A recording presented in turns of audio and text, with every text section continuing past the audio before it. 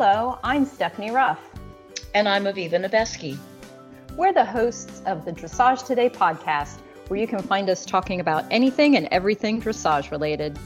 Our conversations span the world of dressage, from leading riders to local level dressage heroes. We're talking training advice, showing tips, and sharing stories to inspire your own dressage journey. So tune in, then tack up. Welcome everyone to the Dressage Today podcast. We are so glad you're back. And Aviva, I'm very excited that you came back too. How are you doing? I'm doing great. This has been a very exciting startup, and I can't wait for us to keep going. I know, me either. We're happy to say we've gotten some good feedback thus far anyway. I'm hearing a lot of positive stuff too. People really enjoyed the interview with Janet Foy. It was very good of her to spend so much time with you. It is, yes. So, but equally, I'm also excited for today's episode because later we will have an interview with the International Grand Prix competitor and trainer, Shannon Dewick. And oh, how exciting. Yes, that'll be great. Oh, and that's marvelous. We have your segment, of course, Ask the L. But first, we thought since last time we introduced ourselves, I thought that maybe today we could talk a little bit about our horses, because everybody wants to hear about horses. And so you can go first, Aviva. Who do you have in your barn? Well, I have a very small barn. I have a 6-stall barn.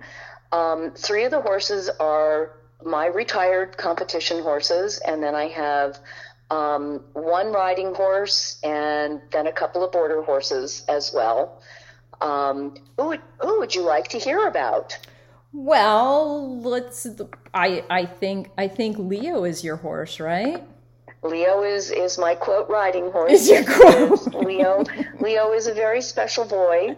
I got Leo from my very dear friend and small R dressage judge, Phoebe DeVoe. He was bred down near you. He was bred in Florida by Juliana Wittenberg at Flying Lion Farm. And I got Leo when he was 4.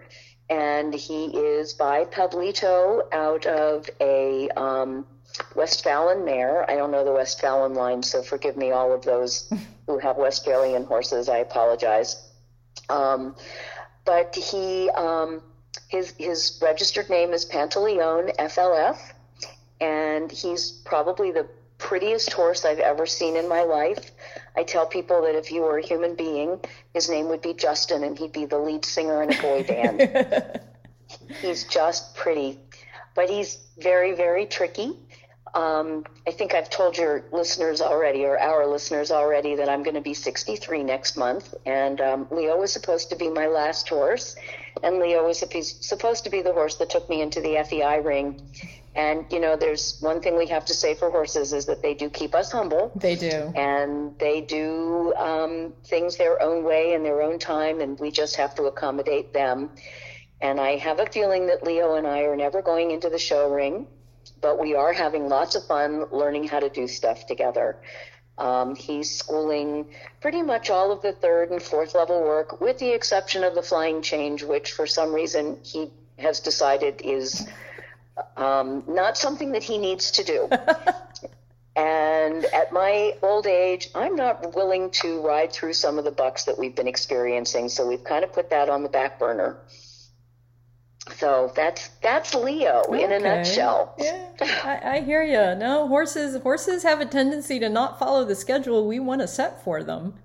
Not even a little bit. I got him, and he was absolutely fabulous and wonderful.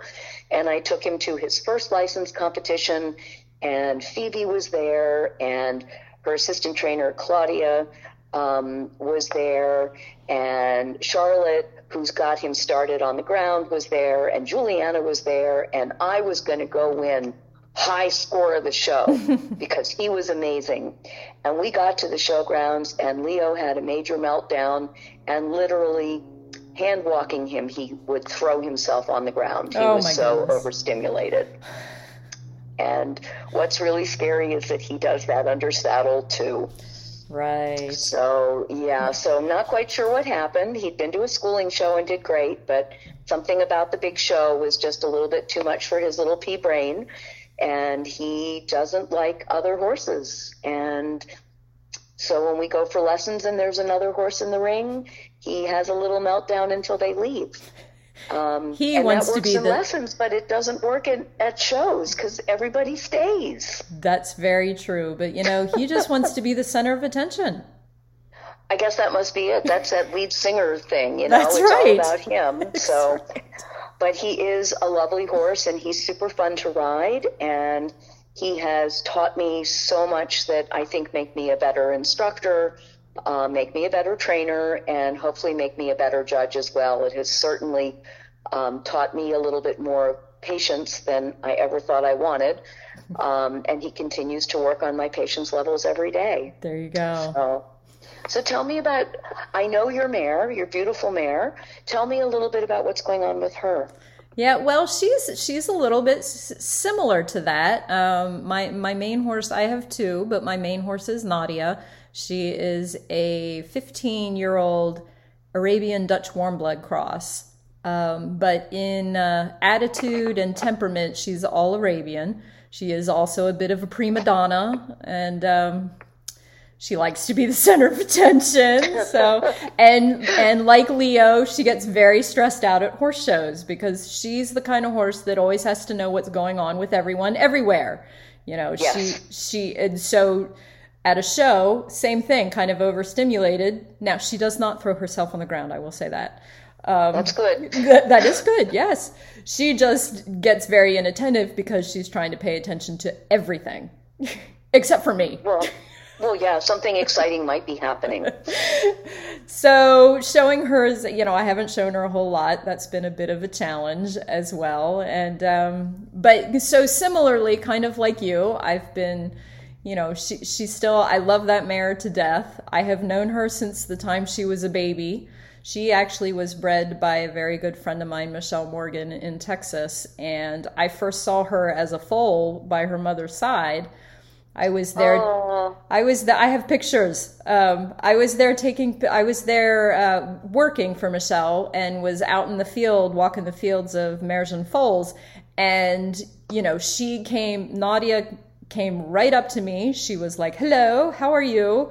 Look at me. I'm beautiful." And she has that attitude to this day. She's always wanting people to look at her and pet her and tell her how beautiful she is. So, so I was actually smitten with her from that moment on, but it wasn't until she was about 8 that I actually bought her. She was for sale for a long time, but I kept saying no for various reasons.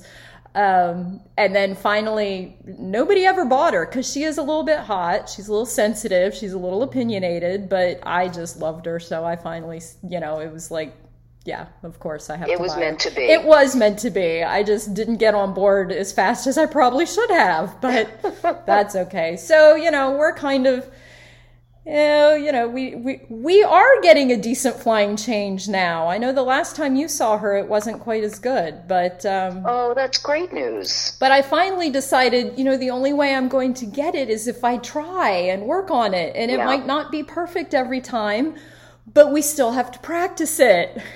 Yes, practice makes perfect. Yeah, so I got over my fear of doing it wrong and just was like, okay, let's just work on it. And now she has a pretty good change. Oh, I'm so pleased to hear that. Yeah. Because she really is a lovely, lovely mare. And, everything in the third level, she was doing so well. And that was just a challenge for her. Yes, now she knows it. Now she gets very hot and now she wants to anticipate it and, all those sorts of things. So that's okay. Those are once they understand it, then it's a little bit easier to control it. Yes. And, it's just that she's happy to know how to do something that's so fun. Exactly. That's right. So yeah, it's an okay problem to have. I'm okay with it. Good. So, and then my other horse is a little 6-year-old purebred Arabian who is very quiet and kind of, she's much quieter than my half Arab, and It's so funny. And both mares. And they are both mares. I love mares. Well, I'm sure we'll talk about that more, as we go. Well, I think it's ironic because I prefer mares too, and I prefer chestnut mares, and I don't have a single mare in my barn. Well, there you go. You just need to go find a mare. That's what needs to happen. Yeah. But she's probably going to be kind of more of a pleasure horse. She's not in a hurry to go anywhere. She's sort of a stop and smell the roses kind of girl. She's also very pretty and likes to be told that, and she's very personable. So she's a good girl. She just is so right now she's just sort of going out on the trails and kind of learning how to just do your basic things. But so we'll see what happens with her. But she's a good girl. She's just probably not, dressage is not really her thing though, I can tell. Although it does improve absolutely everything else that she might do. You are very correct in that aspect. So, yes. What does she want to do? I think she wants to trail ride. Okay.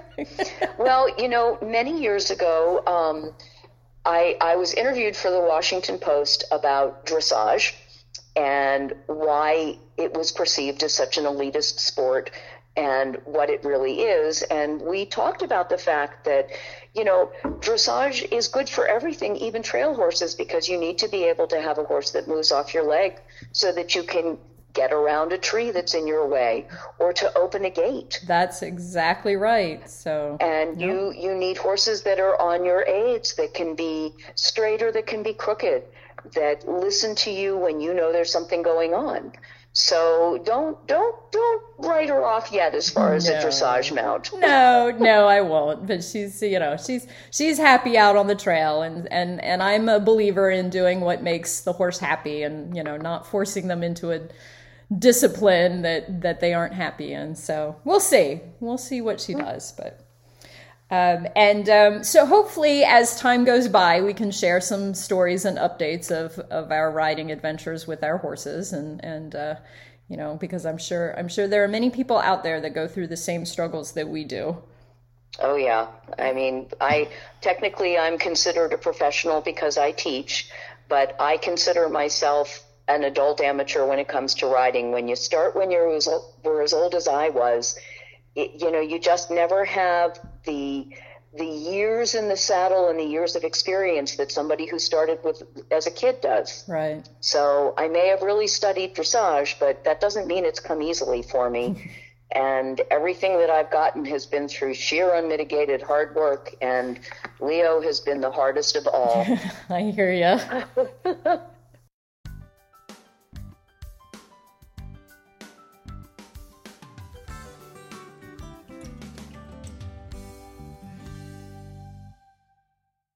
Last month, we premiered our new segment, Ask the L, where Aviva is going to give some tips and insider advice, and we have already received some great feedback from it, and we have a list of questions that our listeners want to have answered. So in today's podcast and in future podcasts, Aviva will answer a couple of them. And if you don't hear your question today, please come back again, because chances are you'll hear it in a future podcast.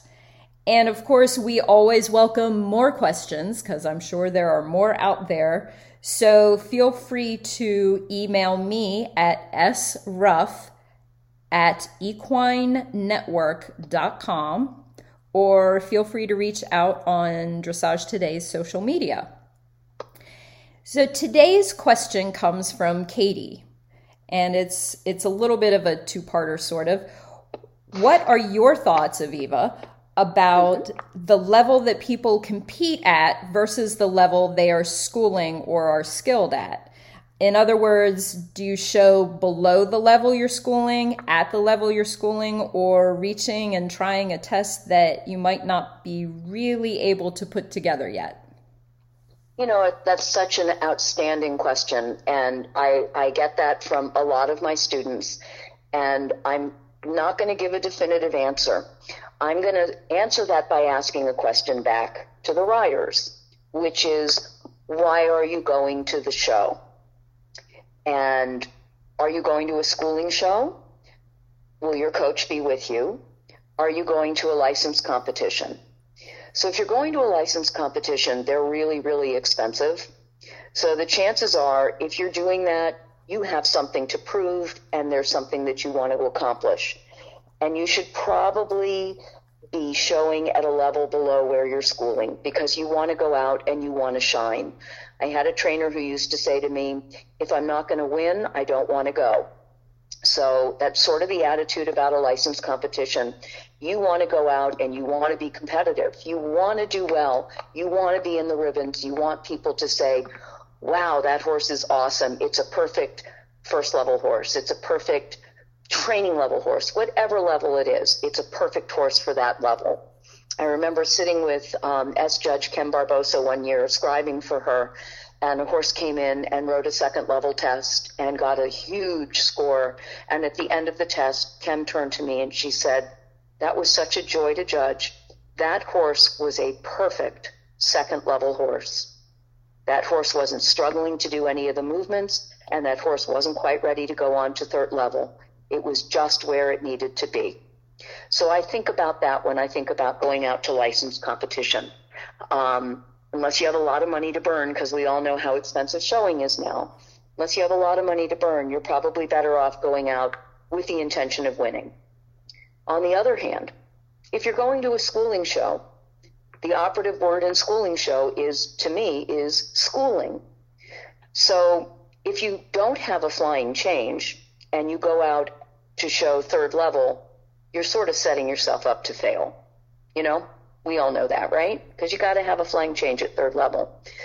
On the other hand, if you know you don't have a flying change, but you think you've got everything else at third level, you think you've got the half passes, you think you've got the level of collection, you think you've got the difference between a medium and extended gait, and you just want some feedback from a judge that you respect, then for $25 or $30 to go out and ride a third level test, knowing that you're going to get killed on the flying change movement, maybe that's appropriate. Depends on what you're looking for. If you're working at something at home and you're having a difficult time with it, you know you're going to have a difficult time in the show ring. I usually tell my students that whatever you're doing at home, you're probably only going to get about 50% of that in the show ring. So if you want to know what the 50% is that you're going to lose, sometimes it's not a bad idea to go out and say you're schooling first level. Go out and show a first level test. What's going to fall apart? Is it going to be the throughness? Is it going to be the suppleness? Is it going to be your transitions from the working to the lengthened gaits? Is the leg yield going to be the thing that falls apart for you? This is a great way for you to figure out what you're still really struggling with that you need to understand better, and your horse does as well. So my long answer is ask yourself why you're going to the show, and then pick the level which is going to best give you those answers. If you're all about the ribbons, and there is absolutely nothing with that, and you're schooling second level at home, but you really like those blue ribbons and you really like those high score awards, go out and show some training level and really shine and feel good about yourself and feel good about your horse and get those ribbons and go home and be excited about it, and maybe next time push yourself a little bit harder and try first level. So hopefully that answers your question, Katie. And hopefully that answers the question that I know so many other riders have about where do you show? Well, that's really great insight and advice, Aviva. I've been known to do a little of all of that, and I kind of have followed exactly that advice. When I was showing it at the higher license shows and that sort of thing, I was definitely showing below where I was schooling, so that because you do want to do well. But yes, I've stretched it, and you've seen it. I've stretched it a little bit doing schooling opportunities because I wanted the feedback and how to improve on where I'm at. So that is excellent advice. And the other thing to remember is that most of the judges out there want to see you be successful. Yeah. And if you go to a schooling show and you're really stretching, most judges are not going to say to you, you have no business being at this level. They're going to say, there are certainly some challenges for you at this level. This is a stretch for you and your horse. Most judges aren't going to be mean. And if you are able to talk to the judge after the test and you're able to say, I know I'm not really ready to be at this level, but I just wanted to get a feel for how the test flowed and where I was good and where I needed work, the judge is really going to want to support you and help you, because, you know, we're all so nervous when we go in the show ring, and it's hard to remember that judges, we're all competitors too. And most judges really do want to see you succeed. So remember that the judge is your ally, not your enemy.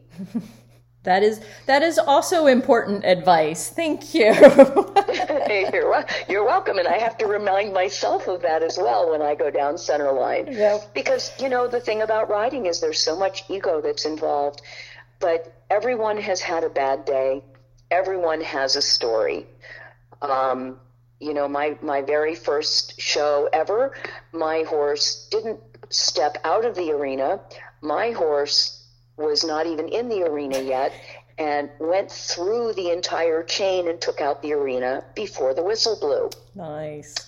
So, you know, we've all been there. We've all had embarrassing moments.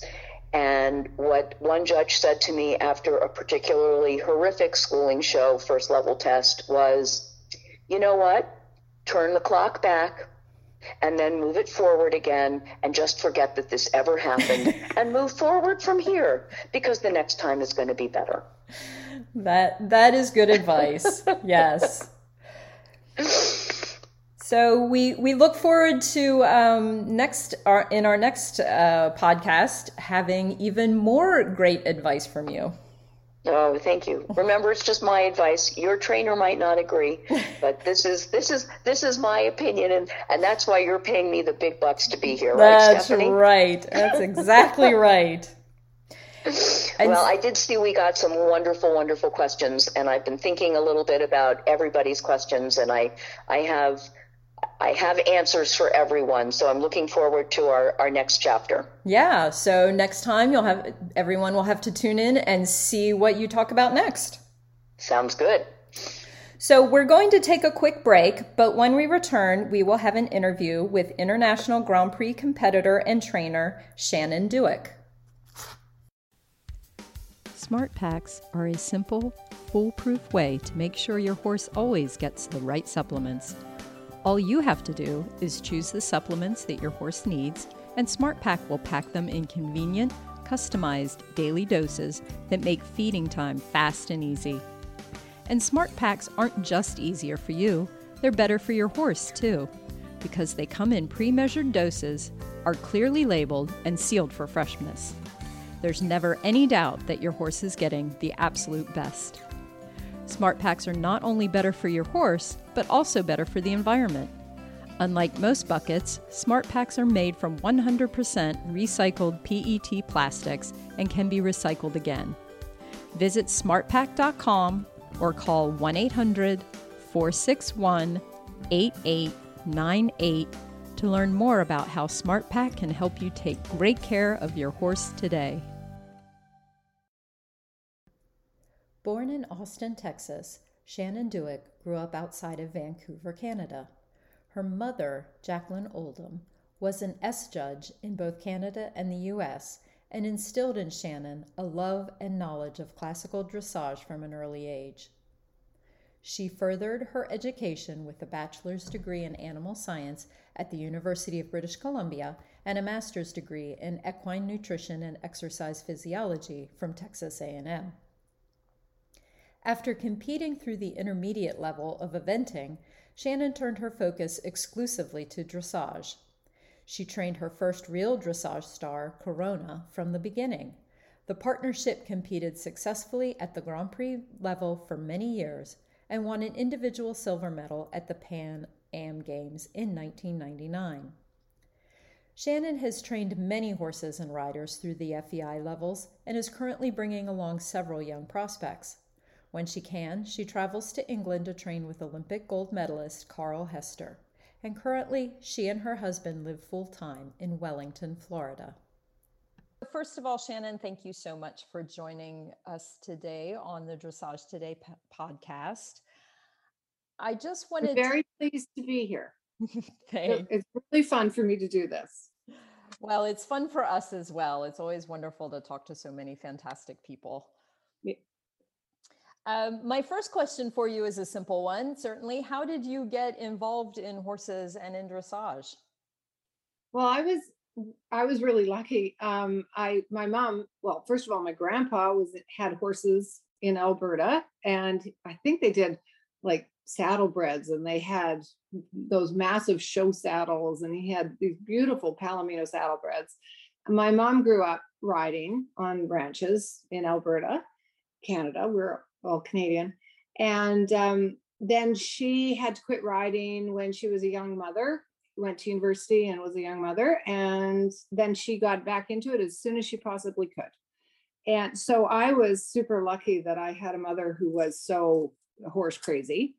And she actually brought dressage to Western Canada, or was very influential in bringing dressage to Western Canada. And she ended up, she was an S judge, dressage judge for both Canada and the United States. So I had great inspiration from her.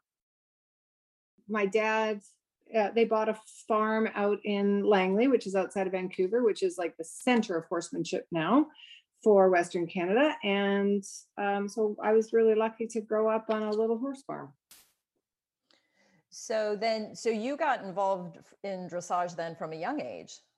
Well, yes. And my mom, I had really, really good theory because my mom was so into it. I read all the books, and I think, but my theory was much better than my actual ability. Because I jumped. I loved jumping and I loved eventing. So yes, my theory was good, but putting it into practice was not so good when I was a youngster. I was a crazy event rider. And I went through Pony Club. I got my Pony Club A. And I was decent at dressage on a good dressage horse, but my event horses and I were not very good. So yes, I got started, but I did not get good at it till later. Well, and so obviously your mother was a huge influence on you, but then as you got more and more into the dressage, did you have other mentors or other people that were a large influence on you? Absolutely. And you know how it often is. Mom had a hard time teaching me, and I had a hard time taking instruction from her. So I was super lucky. We were again in Langley, which was, well, not Wellington. It was a big horse place. So I had lessons when I was young. Pam Arthur was a top advanced level event rider that was pretty influential in my younger years in developing my event riding. And Dietrich von Hofgarten was also there, and he was really a classical dressage trainer. Mm-hmm. So those two, when I was younger, were most influential in my development as a rider. And it wasn't till later that I can say that I really, really got serious about dressage. And I got serious about dressage because my last event horse, I was serious about representing Canada at the upper levels of eventing, and I was very brave and had really good horses when I was young. But then I had to go to university and give it up. My last event horse that I got off the racetrack when I was in graduate school, he was super, and I got him to prelim, and he did everything fast and clear prelim. And then I didn't have enough guts to go intermediate anymore. So I was taking dressage lessons from a fellow named Bert Rutten from Holland, from the Netherlands. And he was in the Olympics when he was a young man. He's been the national trainer for Holland and a big influence on the breeding in Holland. Anyway, he's an amazing rider. And he would have been my biggest influence in teaching me really what dressage was about. And I was lucky and was a working student for him after I sold my last event horse, because I realized he was better than I was going to ever be at the upper levels again in eventing. So I went to Bert, and I think I trained with Bert Rutten for about 11 years. And I was at his place without horses and with horses on and off through all that time. And one of the things that I will always, always be grateful to him for, he let me ride his international Grand Prix stallion, who was also an amazing breeding stallion, whose name was Clavicembal. And he let me be, Clavicembal was my professor when I was there. And what a professor he was. So that he taught me the feel. I watched Bert ride. He taught me what it looked like, and then I could gradually put the two things together. Yeah. So having the two, having that horse as a Grand Prix schoolmaster was the luckiest and most generous thing that Bert did for me. I was so grateful for that. I've been lucky to be down here in Wellington, so I've had the opportunity to work with some great people. And Robert Dover trained me for quite a while here. Lars Peterson has been influential, but most recently in 2011, I got to go over and train with Carl Hester with my Grand Prix Mare Asia. Mm-hmm. And since then, I can count him as my big trainer, Carl. And what's funny is that I met Carl at Bert's when I was a working student there. And Bert was the trainer of the British team, and Carl came over. And so it was really, really funny that now he's my trainer.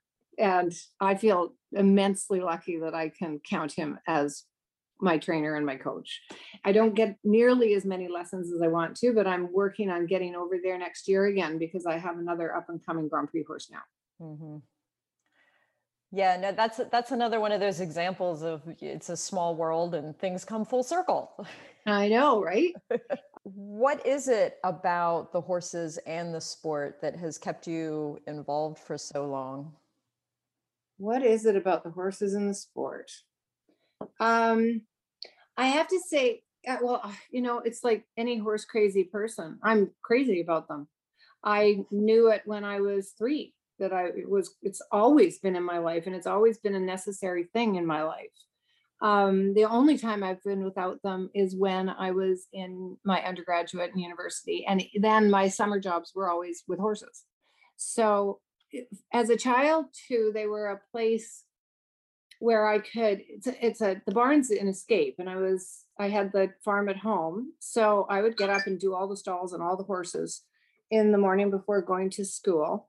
It's a great, I really can credit my horses helping me through my teenage years and keeping me, I had to stay relatively sane, and with all the stuff that goes on as a teenager. Mm-hmm. Because I had horse shows and I had goals and I had responsibilities that I had to take care of these animals, and I couldn't go, how a lot of girls, I think I might have been quite naughty. Right. Had not had the horses and the responsibility of them, but that would never felt like it was a responsibility because I loved them so much. Right. And when you're getting bullied or whatever from other kids, or feeling like you're no good from the teenage angst, and then the horses change all that for you. Mm-hmm. It is still a place of healing for me going out to that barn. And I've had my own place again. So I'm out doing night check every night, and it's absolutely magic every single night that I go out there, to be able to have all these horses, and they're all so affectionate and they're so beautiful, and it's amazing to have these great beasts that love you, or I think they do anyway. I like They love the treats that you bring them. That's for sure. Love the hugs too. They do. But then the other thing is, of course, the sport dressage is something that we can keep going until we die and not know everything. So it's a remarkable thing that I can get on these horses, and it's almost a new thing that I can learn every day, even if it's a minuscule thing that I can learn from them and learn about my riding and learn about training.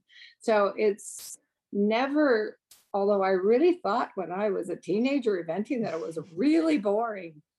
It's not at all.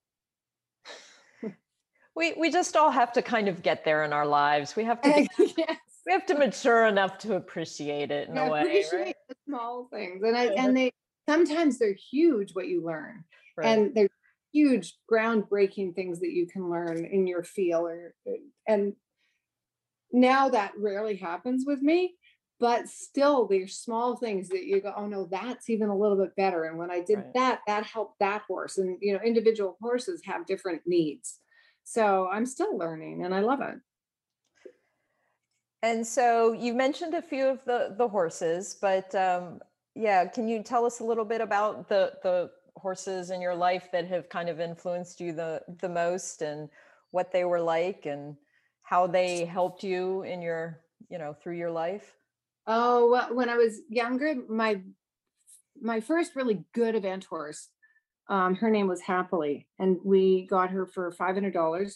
And my parents said that if I wanted to have Happily, then I had to sell the piano. That wasn't a very hard decision. Right.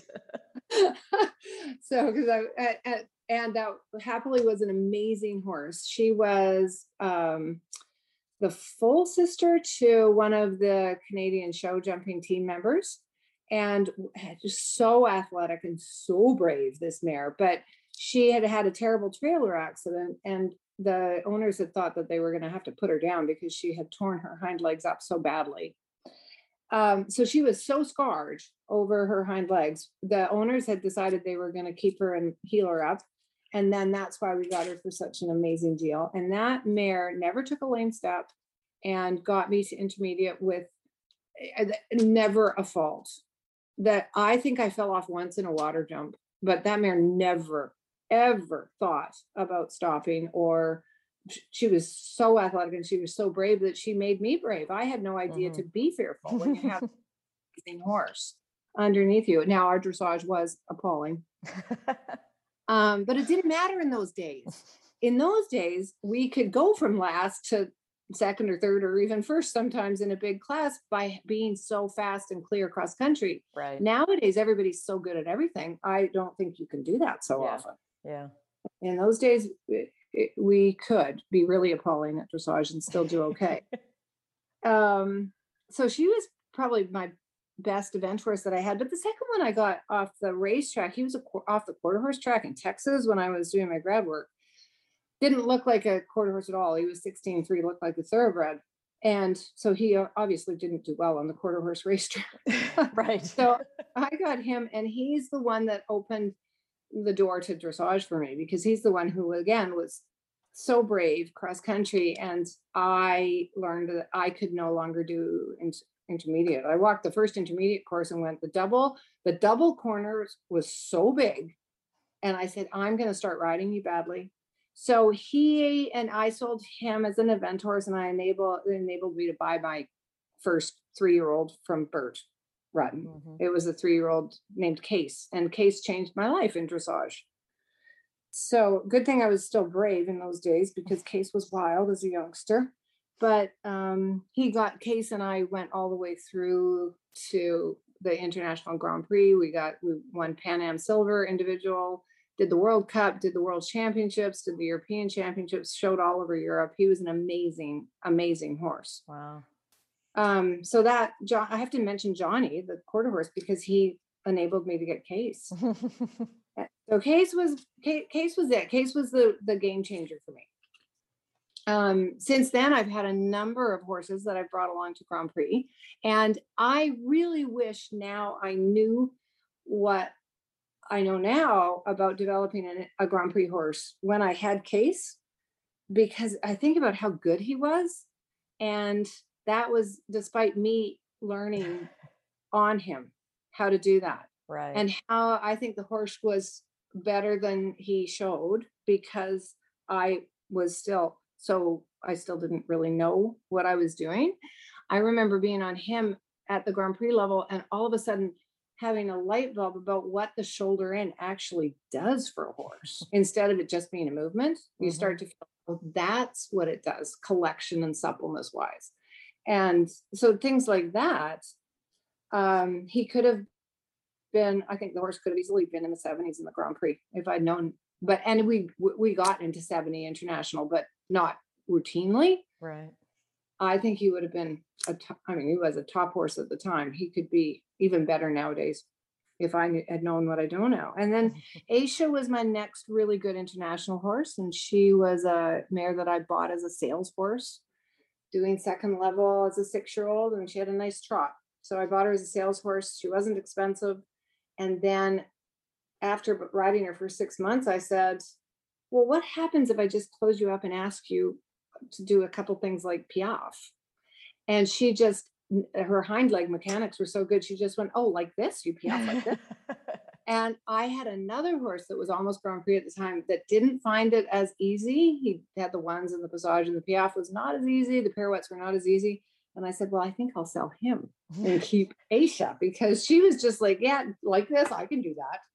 So she was fantastic. She's the one that I took over to Carl in 2011. Mm-hmm. And we showed her all over Europe and here and had a great time. And now I've got a couple new young ones. I've brought a number of horses up to the Grand Prix for other people. I always think it's a good thing. I've got one of my own right now, and he's just breaking into the Grand Prix. I love having my own horses because then I can, at least one that I'm riding for myself, then I can decide if I'm going to sell them or if I really want to just keep investing and keeping them, and I love them. So I have Wesley, who's As You Wish, and I just adore the horse. And then luckily, amazingly, I have Aisha's baby. Aisha had one foal, and by Franciscus, who Ingrid Klimke rides.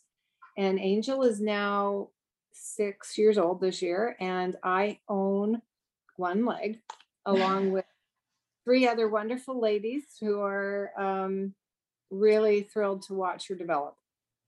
And she's got the same hind leg as Aisha, such talent.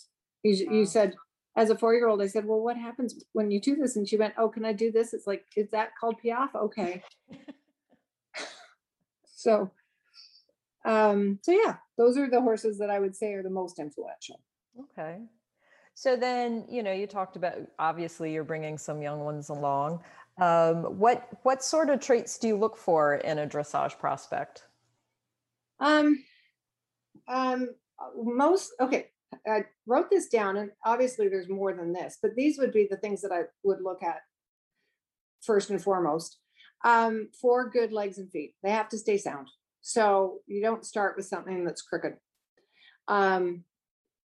Then I think along with that, the natural tendency to be uphill can make, if you're looking for a Grand Prix horse, having the uphill tendency is a really good thing. It makes things easier for the horse. And uphill is not just croup to withers, but a lot of it is the neck placement, that the neck comes out high in the chest and instead of down low.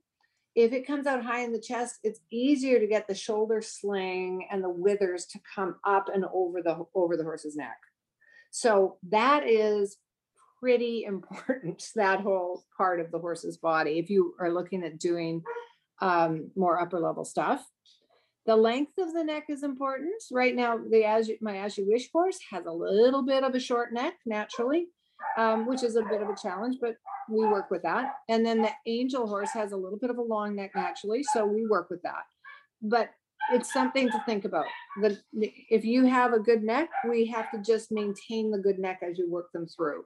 If you have a more difficult neck, you have to work with that as you're trying to work with classical principles. Another thing, and I know you've heard this from numerous people, 3 good gaits, a clear walk, a clear good trot, and a clear good canter. They do not have to be fantastic. If you're a good trainer, you can enhance the gaits, especially the trot. You can really enhance the trot, but you can enhance the canter. You can help the walk, or you can make them worse, but you really can improve the basic gaits. But the canter and the walk are harder, so I'm not going to get a horse that naturally canters 4 beat downhill. That would probably not be on my prospect list. Right. And then temperament is also getting important. I've ridden lots of crazy horses in my life, and I'm getting older. So what we really want for temperament, we want them calm, but you still want to have a little bit of blood in there. So they have to have some curiosity. They can't be dull. And then, a lot of horses, we need them to have a work ethic. We can instill a work ethic with really good training, but it's nice when they actually want to be out there playing with you in the sandbox, because they have to do a lot of 20-meter circles. Have you seen much of a change in the horses and riders over the years that you've been doing this? Oh, yes, definitely. I think that, we all know the horses have got much more modern in type. Yeah. I see a lot of heavier type horses though out there now again. I think that pendulum is swinging back into normal. Things got really, really refined, really spider leggy, where the legs are flinging around all over the place. And I think we've come back from that to straighter, more controlled movement that is still spectacular. It's just not quite as wild and flingy. So they really had a pendulum swing to that in the breeding. And now we're getting into, okay, that was a little too much. Now you're getting horses that are moving for gaits for nines naturally, and yet they're still strong enough and straight enough and square enough with good enough feet that they can, with good training, you can preserve that. With horses, they're a little bit more modern in their temperament too, so they take they'll take a more sensitive rider. Some of the older, colder horses, you really had to be strong with them to train them. And now I think these horses are a little bit more sensitive, so the riders have to be a little bit more feeling in it. But so that increases a little difficulty in the training.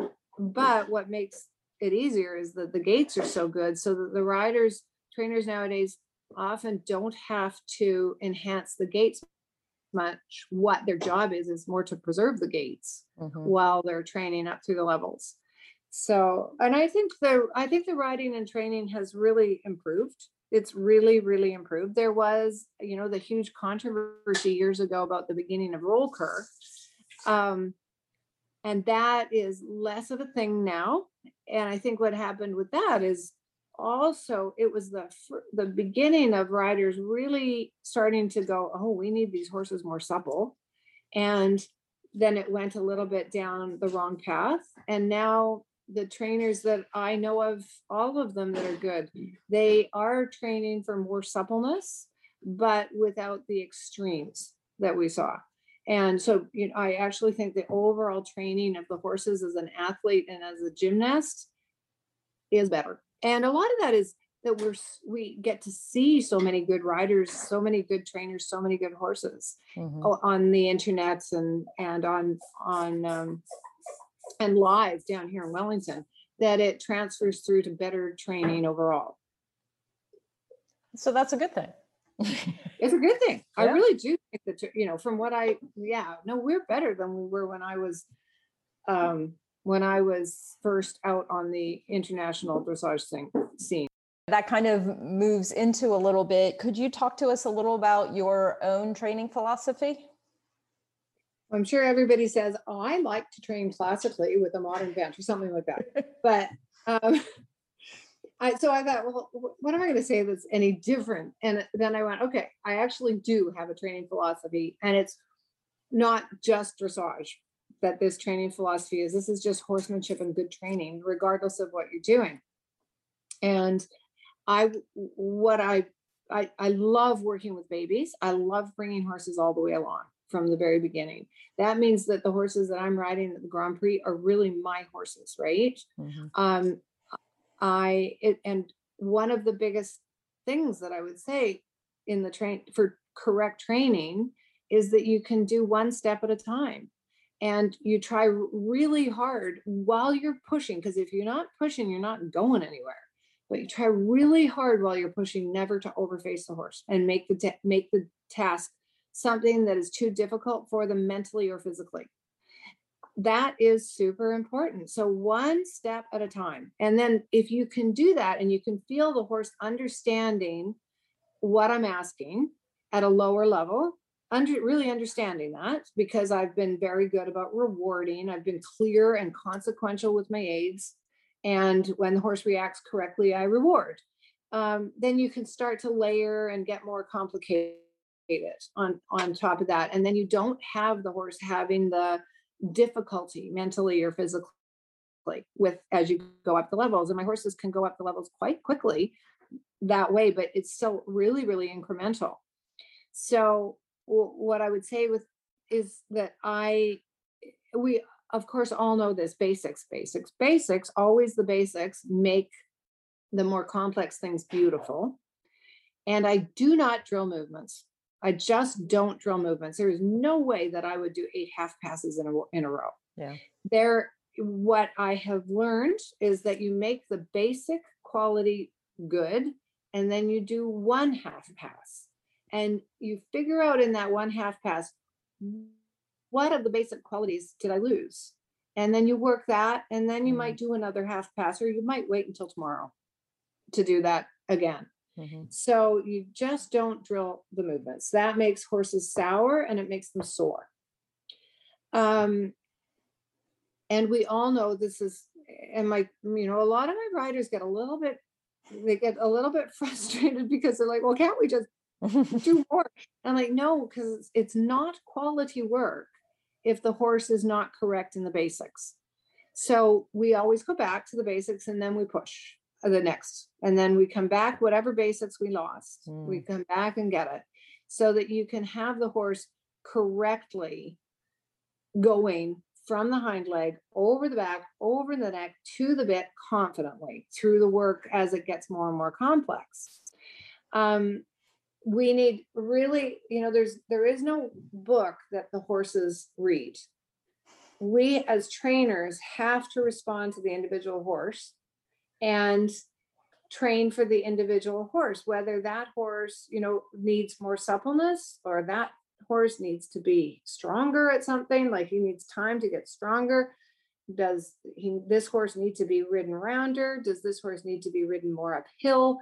Does this horse need more work on straightness, or does this horse need more work on bend? You have to be able to deal with the individual as you go up the levels. And of course, the more horses you get on, the more individual horses, difficult, easy, big, small, supple, strong, whatever, the better you can do this, the better you can respond to the individual horses. So this is why we say it takes 2 lifetimes to get really good at this, because you really have to ride a bunch of horses to be able to do. Yeah. So that's my training philosophy. There you go. It's very individualized, I think, but also the whole thing about doing things incrementally. And when a horse gets overwhelmed, my Wesley, the one that his name's As You Wish, and he's just breaking into the Grand Prix stuff, he really had a hard time with learning how to sit in the pirouettes, and really now he's really learning what he has to do in the piaffe. He's spectacular in going sideways. He's spectacular in his extensions, his passage, his changes. But those were difficult for his body. And if I pushed it too hard, he just panicked because he couldn't figure out how to use his body. It's never him saying, no, piss off because I don't want to. It was, no, I don't know I can't do that. Right. And now he's coming 9 soon, and he's really getting confident in that stuff. And then he's going, oh, I can do that. Why, I can do that. So it's so interesting what each horse develops differently. Yeah. And when they start to say no, sometimes it's because the rider spoils them, and there's no doubt that some amateurs spoil them. The horse says, I don't think I want to the first time, and the rider says, well, okay, and backs away. That's a different thing. But when you've got a horse that you're training and all of a sudden they say, no, I can't, then you have to look at, well, maybe I didn't do this incrementally enough. Maybe I didn't explain things well enough. Maybe he's not strong enough. Maybe he doesn't have enough suppleness to be able to use his body like that yet. So that you have to break it down a little bit more for them. So do you have any favorite exercises or specific type of work that help, that you go to, even though, as you explained, every horse is an individual, but do you have some common Yes. things found works a lot?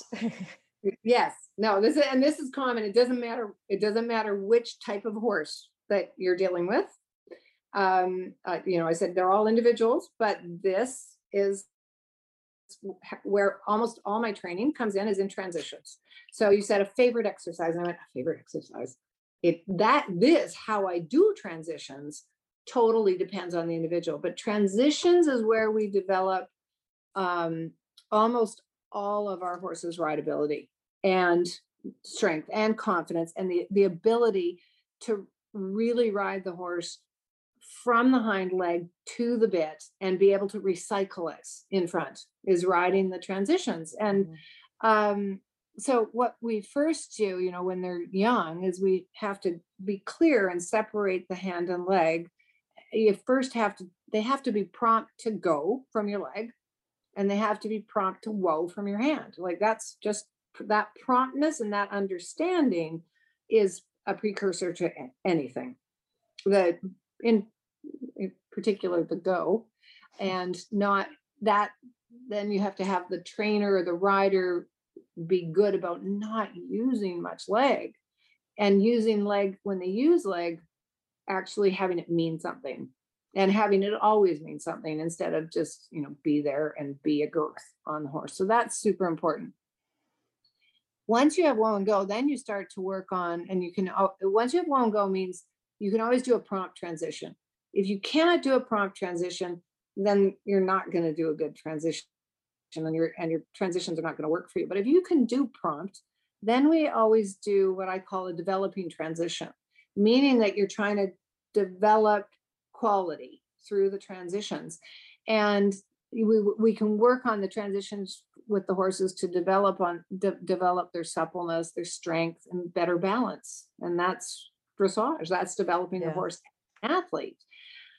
All transitions count towards this exercise. And that means, it can walk, halt, walk counts. If you do them well and you train the horse how to step forward supple, promptly, over the back, and in balance, you've just scored, and you're just training this horse positively. Walk, halt, walk. That's between the gaits. That's an example of a transition between the gaits. But transitions between collected trot to medium trot to collected trot, same idea. Transitions within the exercise. So you're doing a shoulder in, and you're going, well, the horse is not quite through enough, and I can't quite balance him well enough. So then do a trot, walk, trot within the shoulder in. Do a trot, halt, trot within the shoulder in. It really makes things, that's a more advanced exercise, but we need to be able to have that kind of communication with the horse. These transitions, they really test how rideable your horse is, how they're letting the aids through their body. They test the timing and the feel of the rider's aids. Because if the rider, the horse could be going, I wish I could do it, but you're not doing it at the right time. Yeah. It tests how the rider can feel and apply the aids. They teach the horse to step with their hind legs over the back into the rider's hand, and be able, like I said, recycling the energy instead of, this is how we get more impulsion and more quality to the gaits, instead of just propulsion, where the horse just goes forward. Or, you start to add impulsion even in a downward transition, where you can coil up the spring, instead of just whoa. So the transitions are where it's at, man. Yeah. And they're within any exercise, we can be working on transitions. Right. So then over time, you've been doing this for a while now. So what do you think has made you be so as successful as you've been? Well, I learned from, I think what's made it, two things. I pride myself on being a good horsewoman. I learned it's all about reading the individual horse, being able to deal with the individual horse and manage the individual horse. So I learned from an early age how important horsemanship and the management is. Like I said before, I'm a Pony Club A, and that is not just about riding. That is so much. It is, you have to do it really, really, really well. Yep. My mom was an amazing horsewoman. She learned from so many of the, I mean, she was a dressage person, obviously, but she also learned in her younger days from Ray Hunt and amazing horsemen in other disciplines. So she taught me so much about being a horse person. And I would say the other thing that has led me to be successful is that I learned how hard you have to work from a young age. I was lucky to live on a farm, but I was up early in the morning, feeding, mucking out, turning out horses, managing those horses. Nobody took care of the horses. I did. I do not know one successful rider, and not one successful rider who is also not a hard worker. I don't know one successful rider, trainer out there that is not also a very good horseman or horsewoman. Mm-hmm. So I don't think there's such a thing as somebody who's a really good, successful rider who just gets handed the reins. So what I'm saying here is it's not just about having the finances to be able to do it. That's for sure. I know that for sure. It's horsemanship and hard work. And then, hopefully a little bit of talent in there. You have to have some talent. There's no getting around that. And so horses are obviously the vast majority of your life, but is there something else that you enjoy, or what's something that people might not know about you that you'd be willing to share?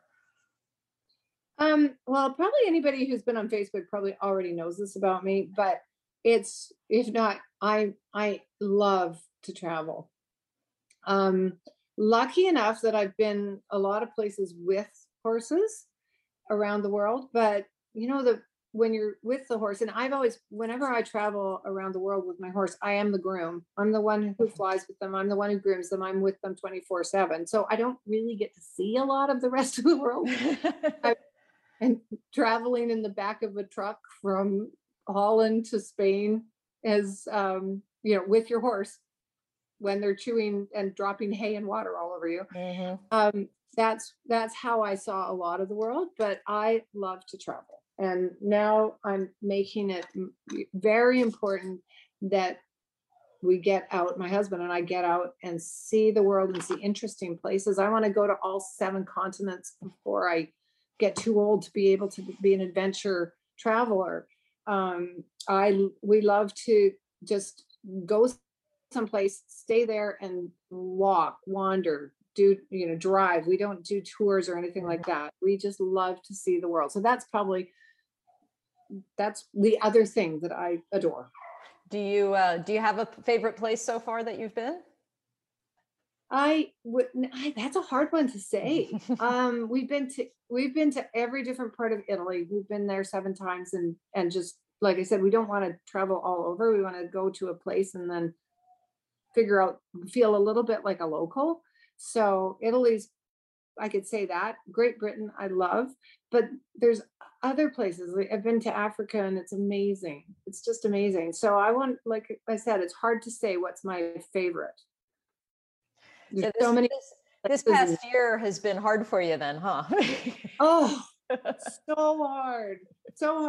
And this year again, we had plans to go. When we had to cancel our trips last year, I had plans to go to Britain this spring, because the good time for me to travel is right after season. Sure. And I had to just cancel them because of COVID's not getting very fast. Yeah. But now I'm in the midst of planning a driving trip up the west coast of the United States. And I'm so excited about that, just learning about the little places to go and the amazing scenery. So we're going to stay in the United States this time. So that's a good thing. One good thing about COVID, right? Is that we get to see more about where I live.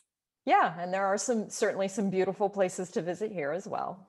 Yeah. Yes, many, and they get forgotten. So that's so good. That's the benefit. Good.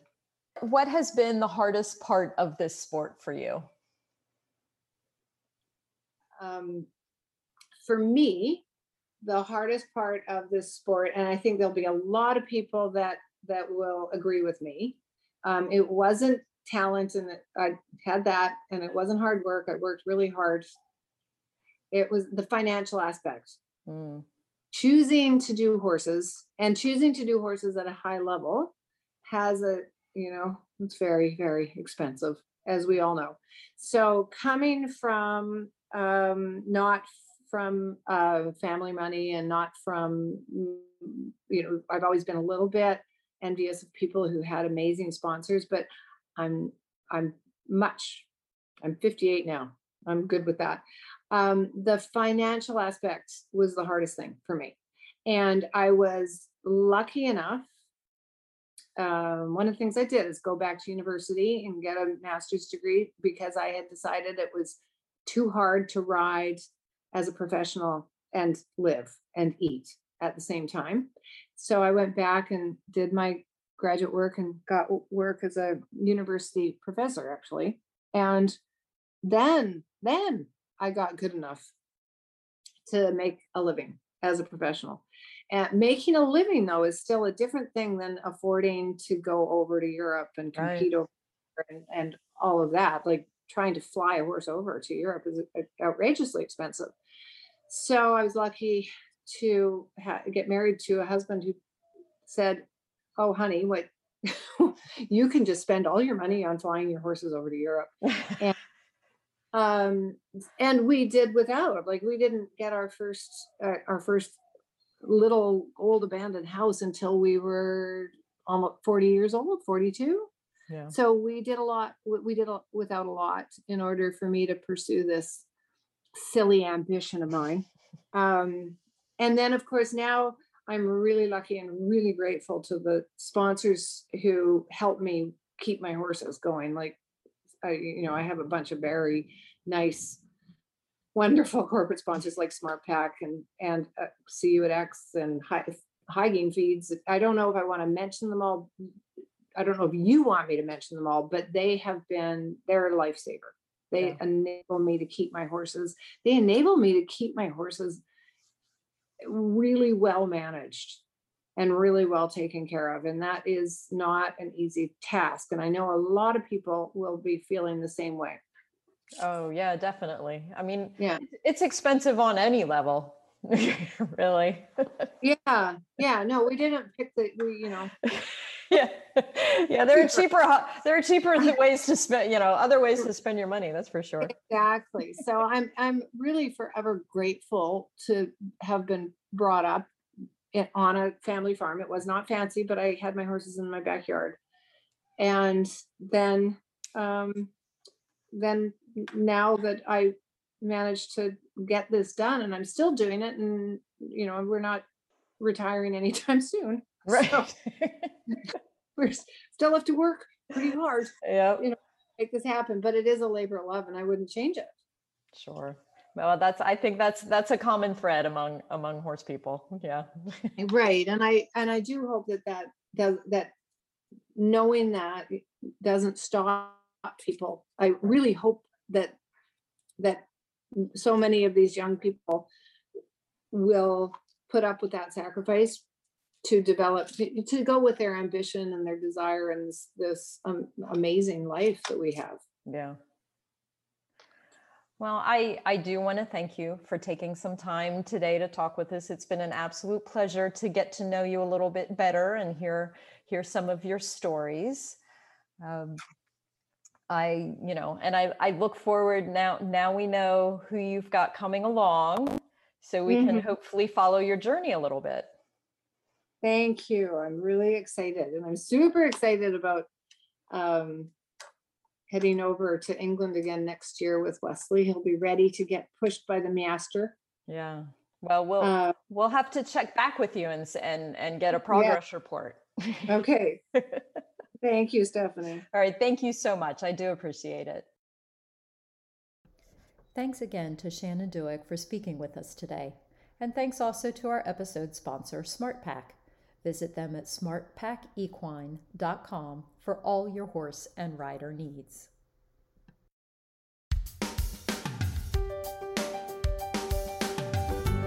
Thanks for listening to the Dressage Today podcast. If you've missed any episodes or to subscribe, go to Apple Podcasts, SoundCloud, Stitcher, or wherever you get your podcasts. While you're there, please rate and review the show. Learn more and read in-depth training articles at dressagetoday.com, or you can visit our subscription video site, ondemand.dressagetoday.com. Be sure to give us a follow on Facebook, Instagram, Twitter, and Pinterest. Happy riding, and we'll see you at X. The Dressage Today podcast is a production of the Equine Podcast Network, an entity of Equine Network, LLC.